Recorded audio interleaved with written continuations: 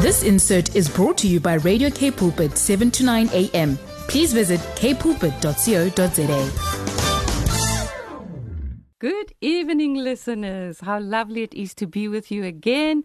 The second year of the new year. We trust that you have the second week of the new year. Oopsie. Yeah. we trust that you're still having a good time and preparing as everything is going to get started again soon.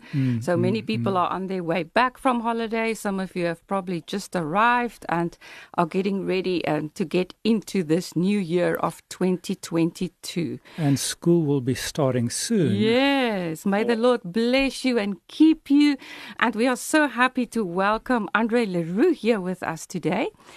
He's going to tell us a little bit more about his story. And as we promised last week in the program, we said that we're going to talk about substance addictions and process addictions just as a bird's eye view again, the beginning of the year as we move into the small parts of the pizza. Last week I explained that I see the whole theme as a pizza, and then a pizza with many small pieces. So during the year we often have one slice, then we look at one specific sub-theme as part of the theme of addiction. But as we kick off the year, we just want to start over all again with what are the differences between substance addiction and process addiction. But before we get into that, Andre, welcome. Thank you. Thanks. Good evening and evening to the listeners. Yes, we're so happy to have you with us. So maybe you can tell us a little bit of your story. How did you get involved as a professional in addiction? Okay. What I did is, after qualifying as a social worker, one of the first jobs that I took, it was the first advert I actually saw as a social worker, was in a Christian rehab in KwaZulu-Natal. And I went there and worked there for a number of years, and it really introduced me to the field of addiction. And many years later, I'm actually completing sort of 30 years in the field. Wow. And it's been a very interesting journey just to see how the field of addiction has changed. Going back to the early 90s and what we're dealing with now in 2022 is completely different. Can you tell us something of that? I'm interested to hear. Yes. Well, initially, because of our social standing in the world, what we were seeing is mostly alcohol abuse, tablet abuse, and of course, cannabis and mandrax. But as the country went through its changes, what started to happen is that especially drugs kind of flooded over the borders because we were open to the international reality of addiction. So we started to see more cocaine, heroin, and of course when internet surfaced, you started seeing addictions in that line. You also started to see, with the existence of gambling places, that gambling became a problem.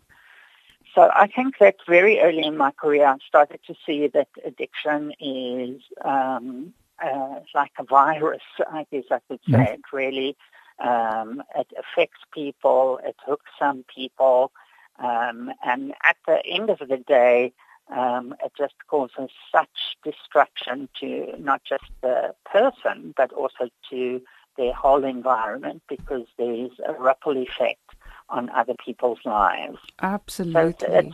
So it's been very interesting also to see, us become part of the world in the sense of we needed the skills to treat addiction that the world had already developed. So we had to upgrade and upskill ourselves tremendously and have built a very good international reputation as an addiction treatment zone. Great. I want to hear about now, but just before you continue, I just want to zone in a little bit on the word virus. because I think all of us are so aware of virus now during the pandemic, the past 2 years, that we've spoken and we've seen the devastating effects of a virus and how contagious it is and what happens to it. And we've all experienced some people that got devastatingly ill and others maybe just a little ill. So I love it. I think it's a beautiful metaphor for addiction. I've never thought about it like that. And and it gives a picture of how it affects us. Yeah, Sukia, I'm just thinking, oh, by the way, also very, very welcome from my side, Andre. Thank you. I'm just thinking that the addictions are very much, or the symptoms and the results of the virus and the addiction are often very, very similar. People can become very ill, other people die, or if they don't die physically, they die in their relationships, and and they go into downward spirals of shame and guilt and depression. And actually a cause of death is maybe not from the substance or from the addiction, but all of the side effects that come with that. Liver disease and all that comes with alcohol abuse. I was thinking, you were mentioning, just before I stop you to talk about virus, you were mentioning about the treatment that had changed over the years, and that we have a lot of credibility also in the world now when it comes to treatment for addiction. Maybe you can tell us more about that. Yes, so what we've needed to develop is to understand not just, the build-up to somebody's addiction, but to understand, what comes with it is a whole lot of denial and blaming and justifying. But at the end of the day, it is something that people can hopefully treat and be treated. But you've got to look at all the impact of it on a person's self-worth, mental state, family relationships, finances. It's got a huge impact. And it's a great privilege to be able to be in addiction treatment. But very often the challenge comes when somebody's in going back home and actually faces the same old triggers and same difficulties, and that's really probably the challenge, is being able to prepare somebody for those situations and to prepare the receiving parties of exactly the same thing. Yes, Andre, in this program we had several, we always have a theme every month, and we had several themes. Like the 1 month last year we spoke specifically, and I'm also just reminding the listeners, if they missed those programs and they want to go back to that, we spoke specifically about treatment centers. And then another month we would speak about help that you can get, outpatient help that you can get afterwards, and what do you do afterwards not to fall back. So we try to do that, to focus in and zoom in on all those different aspects.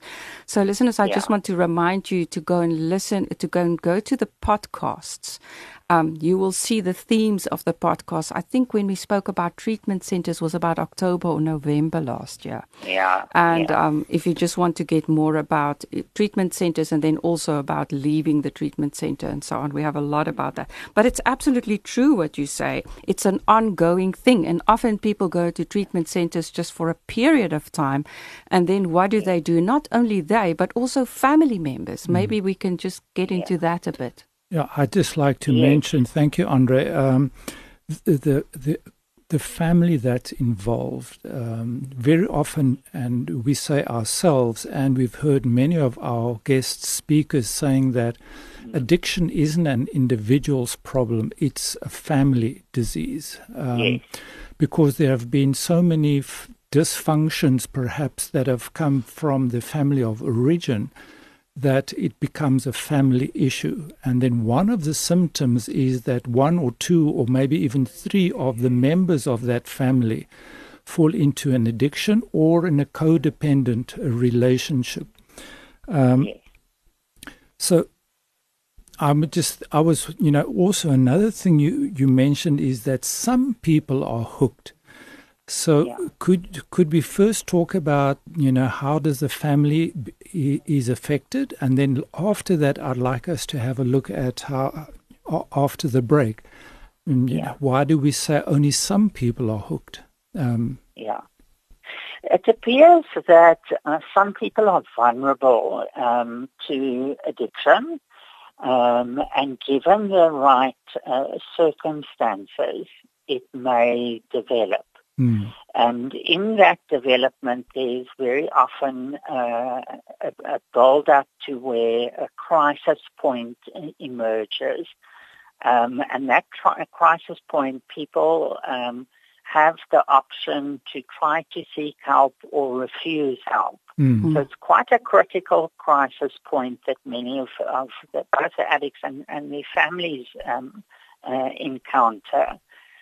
And, just like alcohol being accessible and available, sort of the internet and the gambling and the shopping and all those processed addictions can develop and manifest. Absolutely. And I think what I've particularly seen is that people have a complex addiction picture. Okay. That is often more than... Yeah. Can I just stop you there? Thank you. We're going to go straight after the break. You can tell us about the complex. I'm very interested to hear more about that. Thank you. Okay. Sure. Welcome back, listeners. And so those of you who have been listening before the break, we're talking to Andre Roux, and he's just talking about complex addictions. And I'm very curious, Andre, to hear more about that. Yes. So what we are noticing is that people have a multiplicity of addictive behaviors and chemicals, and very often it's not just a simple story of taking the chemicals or the behavior away, but actually teaching them again to different coping skills. So treatment actually is also quite complex, because not only are you getting a complex withdrawal scene, but you're also getting that there's some things that this person is going to encounter again that you have to prepare different coping mechanisms for. Can you give us an example, please, of what you mean? Yes. So, like, for example, stress management.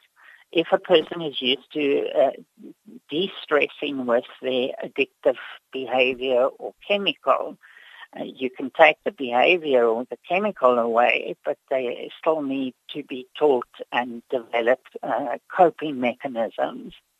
So you would do things like relaxation, you would look at anxiety management, all of those things in helping somebody to develop skills.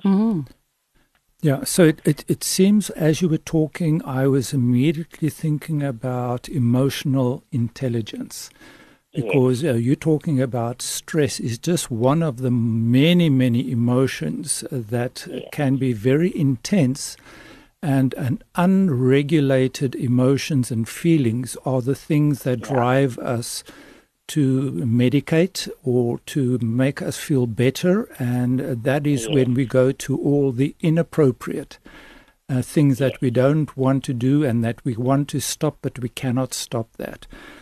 And so it's definitely a case of people have developed their addictive pattern. It didn't just suddenly emerge.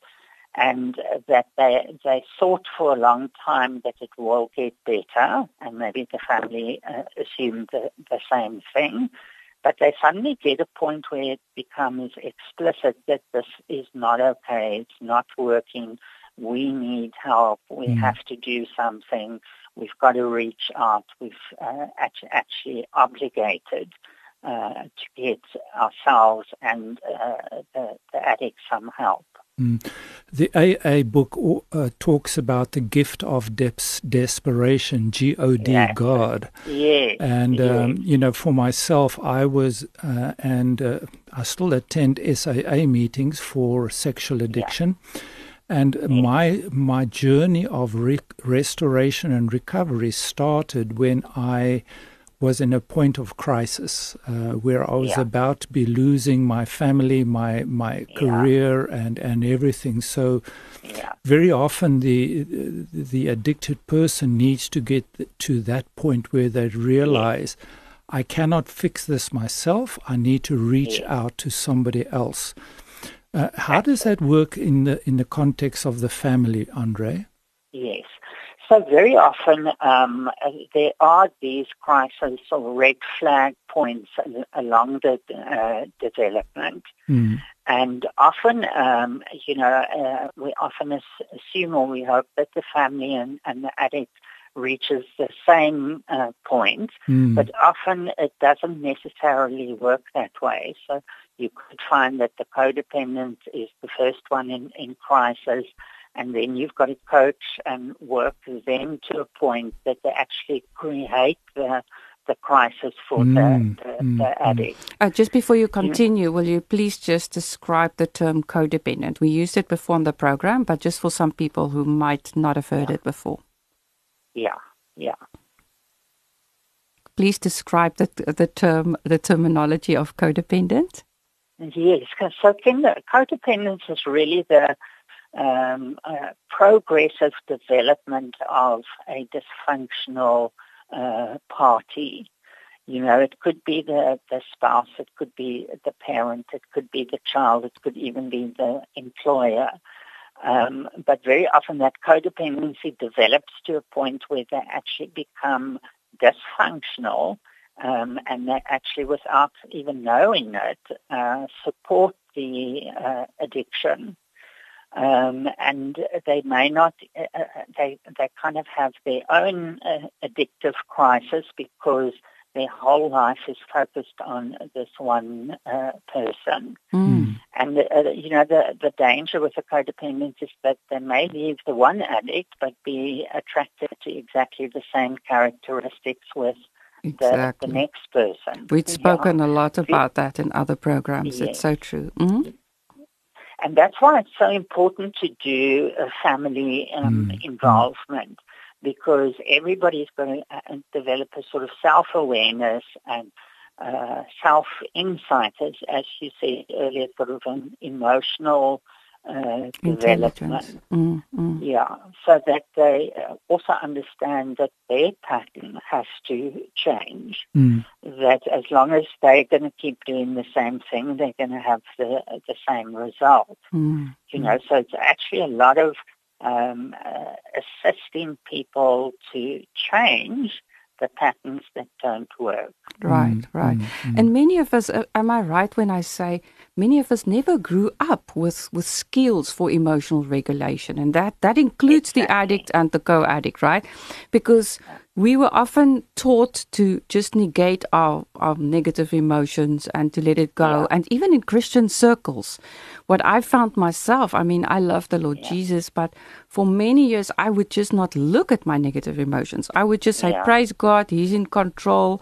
And until the addiction pattern in our marriage, like the listeners know about it, it's a known story, our own, so obviously I was the co-addict or the codependent. But until it had become a big crisis, it's only then when I really learned emotional regulation and how to do this. Because in the culture, it's such a no-no. It's always look at the bright side, tomorrow will be fine, don't be negative. What do you say about this? I do think Christians are very vulnerable because, we grow up in an environment where certain things are permissible and other things you can't show. So you've got to learn to hide things, sweep them under the carpet, put a lid on them, because that's the expected management. But, if we really think about it, I don't believe that God creates a perfect life.